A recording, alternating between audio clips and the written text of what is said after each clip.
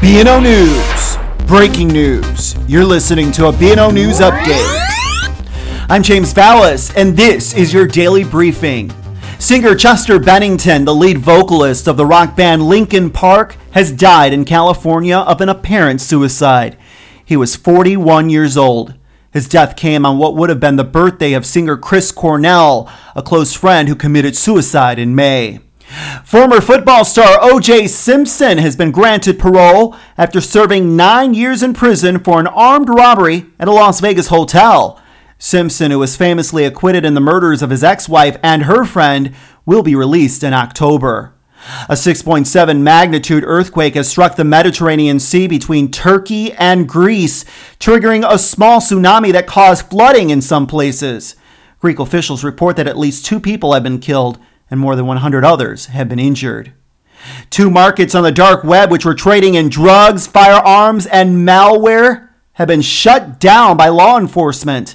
One of the markets, called AlphaBay, is believed to have been the largest criminal marketplace on the dark web, reaching 40,000 vendors and more than 200,000 users around the world. A bill in Chile which sought to legalize abortion in cases of rape or health concerns has failed to pass the final hurdle.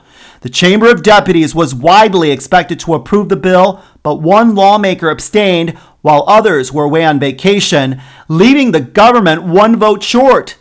Opinion polls show the vast majority of Chileans support easing the abortion ban, which was instituted in 1989.